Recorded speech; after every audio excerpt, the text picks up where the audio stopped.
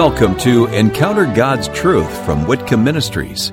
I'm your host, Wayne Shepherd, and today we continue learning from the life story of Mrs. Norma Whitcomb, the wife of our Bible teacher, Dr. John Whitcomb, for nearly 50 years. We're finishing a classic series called Basic Biblical Distinctions, which Dr. Whitcomb presented in a conference a number of years ago at Grace Bible Church in Elkhart, Indiana. As an added bonus, Mrs. Whitcomb spoke to the ladies at that conference regarding the topic of stillness before the Lord. We're listening to the second of three parts of that message this week here on Encounter God's Truth, and this time we'll hear Mrs. Whitcomb explain the need to be still. As you may know, Mrs. Whitcomb went to be with her Lord and Savior this past year on Sunday, December 12th. That makes it all the more important that we learn all that we can from her testimony of trusting the Lord, especially in challenging times. So right now, let's consider the need to be still. Mrs. Whitcomb begins by rehearsing a very difficult story, the death of her first husband, Robert Pritchett. We finished last time with the startling announcement she received, and we open now with just a brief review as she describes their transition of coming back from the mission field in the Philippines shortly before his death. We had committed our lives to serve the Lord, and as hard as that was, we would not come home because God had called us. And when God calls you, dear friends, young people out there, when God calls you, directs you, He will take care of the situations and the problems that come along, no matter how difficult they are. And there is not a harder thing than to not see a 5.5-year-old son for 3 months. Can't make a birthday cake for them. Can't do any of those things. Can't hear those cute little things they say, the way they express. None of that. But God is sufficient for the hardest, darkest stroke He will put on your lives. And He's doing it. We call them dark strokes. I used to call them only dark strokes. But now I call them love strokes. Because God in His love is teaching us. He tells us that in His Word. For whom God loves, He what? Chastens. He disciplines. Now discipline doesn't mean taking and whacking a child around.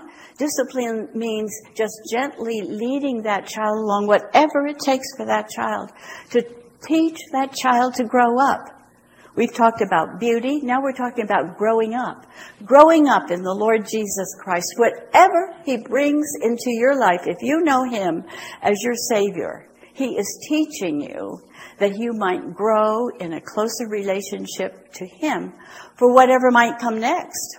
We never know. And He wants us to be His child. He wants us to be ready to exude Jesus Christ in any situation. Now that's not easy. I'm on no pedestal. I'm not doing it every day. He's working His work in our lives if we will open our lives and our hearts and our minds and our wills and our decisions to Him. So then it came time for our first furlough from the Philippines. We'd been there for 5 years, and we wanted to get further education. My husband was going to work on his doctorate, and I was going to work on my master's, and then preparation to go back to the love of our life as far as our career was concerned. And so we settled down in Winona Lake, Indiana, and my husband entered Grace Seminary, and everything was beautiful. We had our 2 sons with us. Everything was beautiful. He was a jogger, and he walked into the kitchen ready to go out the door, and he said, "You want to go with me?" And I said, "No, I don't think I will tonight." It was March, and it was cold. Do you know anything about cold marches?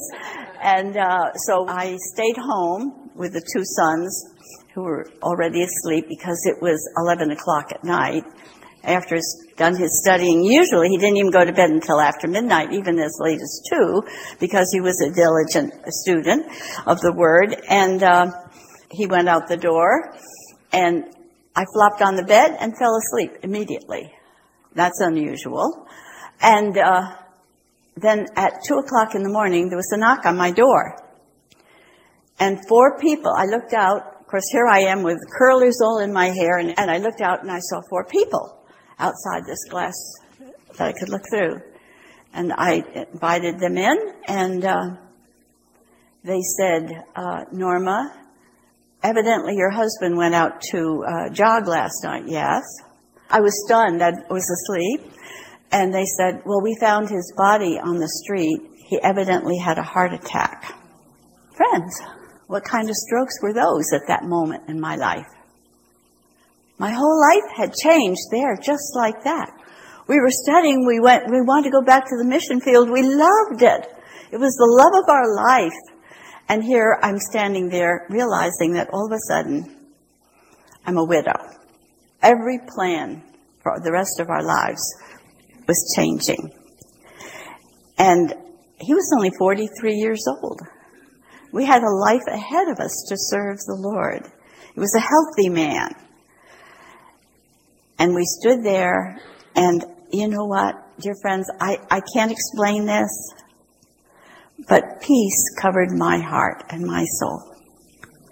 And the first words that came out, and not my words, it was God's words of assurance to me, but I opened my mouth and that's what came out. I said, God doesn't make a mistake. Romans 8:28. Romans 8:28. Got it? God does not make a mistake. He does all things well. Those were the two statements. That was his assurance to my heart, and I just blurted them out. That's how close our God and our Father can be if we're living in a daily relationship with him. That's the secret, friends. You know, I'm a person who takes different kinds of supplements, and it's so easy to have all those supplements in the bottles in front of me. But if I don't open those bottles and take them, they're not doing me any good. And I have to tell myself that over and again. It's the same with the Word of God. We have it there to sustain us, to support us, to give us strength for our daily experiences. But if we don't open the Word, we don't apply it to our hearts, we don't assimilate it as we assimilate those supplements we're taking, what do they do for us? Nothing. Isn't that right? Isn't that right? They don't do a bit of good for us as long as they're in the bottle. The Word of God doesn't do a thing for us as long as we keep the pages closed. Do you realize that? Where are we in our life today? With a closed book, carrying it around just to look good, to come to church? Do we even bring it to church? What are we doing with the Word of God? How are we going to be ready for what comes? And that's so important. So important. Get in it. I don't mean I also talk to women about studying Bible, how to get into the Word. You know what? Don't just open it and read it. Reading the Bible is one thing. Studying the Bible is another thing, dear friends. Get that. And I like this Bible because it has, now, I know there are some people who say you just read, you get everything for yourself. You know, you read and you allow the Spirit of God to speak, and I agree with all of that, but I've got to have help.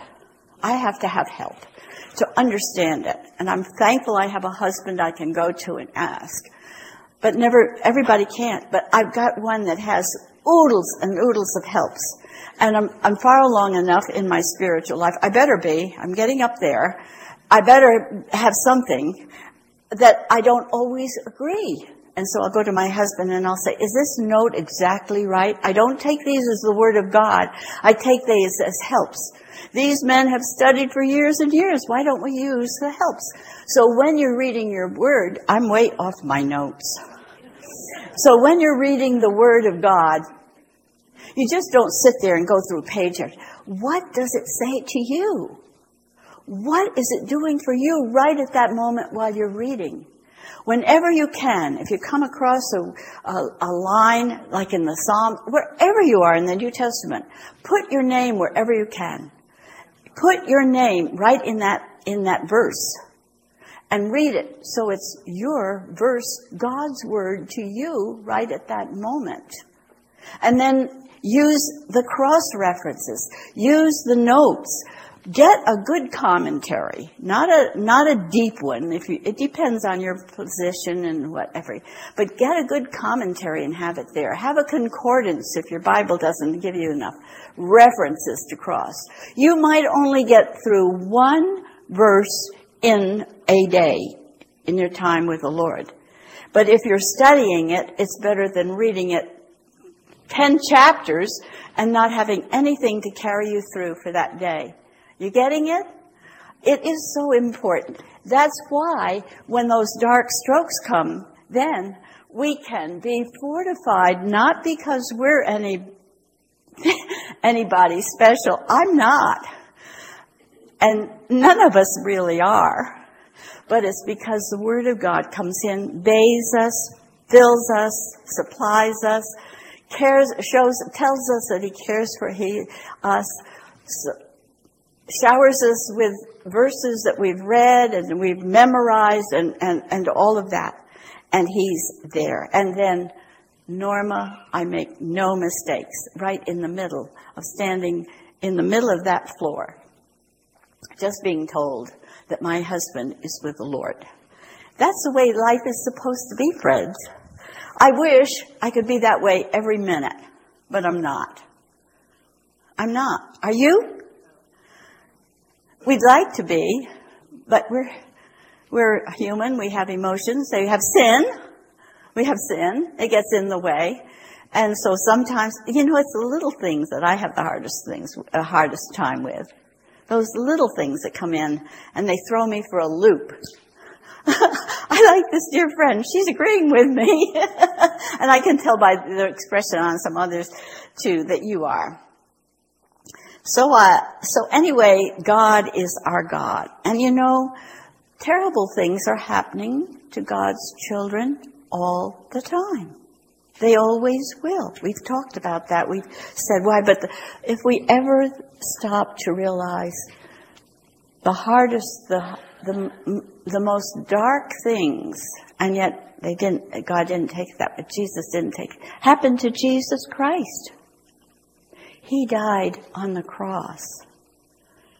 And now we're coming up to the Easter season. Have you read any of the portions of what Jesus Christ went through when He died on the cross for you? Have you spent any time just getting into the Word and reading that portion? Terrible things happened to Jesus Christ because He was obedient to the Father and because He loved us. And He's there for us at the most needy times as well as the good times. There are good times. There are lots of joys in being a child of the Lord Jesus Christ, a daughter of the Father. And then, in the face of these trials, though, sometimes, what are the first words that come out of our mouth? Why? Why are you doing this to me, God? Why do I deserve this? What have I done? And on we go with lots of questions. Now, we can say, and I do find myself saying sometimes, Lord, what is this for? How can I grow from this? How do you want me to use this in my life? But if we use why as though we don't trust Him, that He's not our Heavenly Father who loves us and does for us, then that why is a stench. It is not pleasing to God. And that night, as I stood at the side of the casket of my husband, people came up to me, other young seminary men, especially as they went by, realizing it could have been they who had happened to. They said, Norma, we might not understand it now, but when we get to heaven, God will tell us why. Dear friends, I do not agree with that statement. He's God. He owes us no answers. He's on the throne. He's directing that into our lives, which will make us grow to be better women of the Lord Jesus Christ. He does not owe us an answer. He's God. You know, it's so interesting. Those little, 2-year-olds? I'm so far away from those age brackets anymore. But they run around with their thumb in their mouth and their little blanket, their security blanket, and they'll say, why? Isn't that about the age? Why this? Why that? Everything. And you'll say, you just like to say, don't bother to ask me why. You know, that's the way you answer teenagers. I had six of them all at one time in my lifespan. And are we a little toddler, 2-year-old toddler running around, why God? Why God? A teenager who'd look me in the face when I'd ask them to do or told them to do something, and they'd say, why, Mom? And I'd say, what did I say? Don't ask me why, what? Just what? Do it. Are we going, how do we act before God, our Father? A little toddler, a teenager, or a grown-up, mature child of His who says, God, you don't make a mistake in my life. Just teach me what you want me to know to take me on to the next step. You know what? Every one of us in this room this morning is an artist. You say, I can't draw a straight line.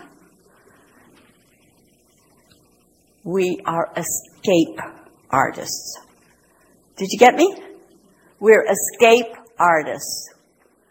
What do I mean by that? When trial comes, we want to escape. We want to get out of it. And so we'll use any means that comes to our mind to evade what God is bringing into our life. It depends on the age, depends on your likes, your desires. Travel, drugs, alcohol, career, sports, music, hobbies, TV, Facebook, anything, just to forget where we are. Right? Yes, anything to escape where we ought to be in fellowship with the Lord Jesus Christ. We want out of unpleasant circumstances. But God doesn't want us out right away always. He wants us in the middle of what we would call the middle of a muddle in order to learn from Him. And so, the psalmist got into that situation one time. He said, oh, that I had wings like a dove, I'd what? Fly away. But Isaiah had a different response. They that wait upon the Lord. They that wait upon the Lord. They'll renew their strength. They'll walk. They won't get weary. They won't faint. They will press on with the Lord Jesus Christ. Wait upon the Lord. So we have two responses. Either, Lord, get me out of this, or Lord, teach me through this. Well, I'm leaving out a lot of notes because you can get the tape if you want. There is a CD of this. But I wanted to go way over now to a new experience that I just recently had that helps to put some new focus on situations. I was preparing a message about a month ago, a little over a month. I started several months before, and I was asked to speak on cultivating contentment in Christ. Well, that was interesting. Where would I start? So I looked in my study, and I saw 2 plaques that I have. One here and one over here. I can't miss them. I need 2 of the same thing because I need this help so much in my life. The plaque here says, "Be still and know" what? Let's say it together. "Be still and know that I am God." Let's say that one more time. Be still and know that I am God. That's in Psalms 46:10. Yes, 46:10. Be still and know that I am God. And I use that in building my talk on contentment. Contentment in Christ. Be still. I need those words. Be still, Norma. I'm not a person who likes to be still. And so God gave me that verse. Now, I don't know what his verse is going to be for you. It will probably not be that one. But he has special verses for every one of us in certain circumstances, and he brings them out. We bustle around. We try to fix things. That's the way I am. I clamor to get things done. I clamor to get out of the outs that I don't like, and I forget sometimes that his way is perfect, and I just need to be still and know that he's God. Let him work out those little details. In our ministry, there are several times when I just have to stop and be still and know that he's God. And wherever you are in your life, can you be still right now and know that he's God? Well, it's easy right this morning because we're sitting here in church and we're all together and we're thinking, but what about the circumstances of your life when you walk out this door, or last night as you were trying to sleep, or what? Be still, dear daughter, and know that I am your God. I'm on the throne. I've cared for many, many things in the past, and I will do it again now.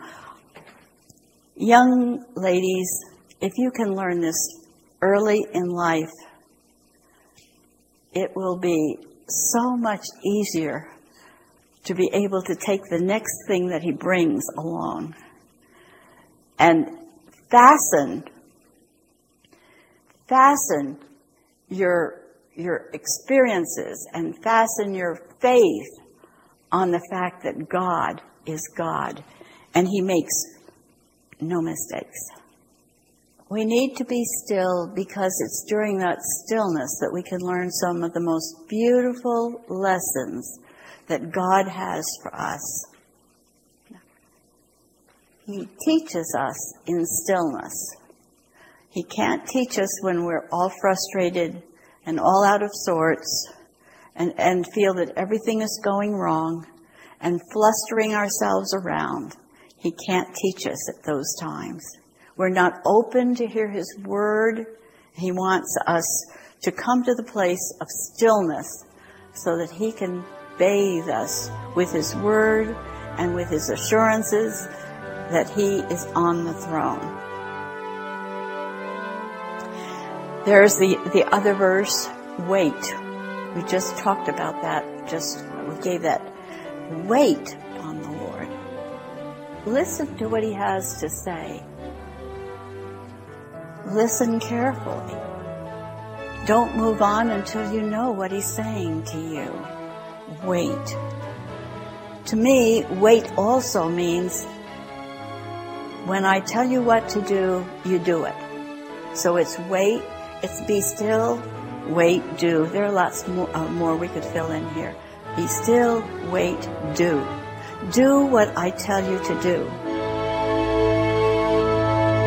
We'll come back and conclude this series soon as we share just one more engaging session in which Mrs. Norma Whitcomb talked about serving the Lord and growing in His Word. Those are lessons that she learned through a lifetime of trials as well as blessings in her Christian experience. Through all of them, she and her husband demonstrated by their lives and testimonies that God's Word is true from the beginning to the end. Remember that you can read a number of articles that Mrs. Whitcomb left us when you visit windowforwomen.blogspot.com. For our latest news, visit facebook.com/Whitcomb Ministries. And for more Bible teaching, you can always join us at sermonaudio.com/Whitcomb. You'll find these pages easily from our newly designed website at whitcombministries.org. Next week, we'll continue a new tradition here on Encounter God's Truth, welcoming Dr. Woodrow Kroll to our broadcast for special Easter messages.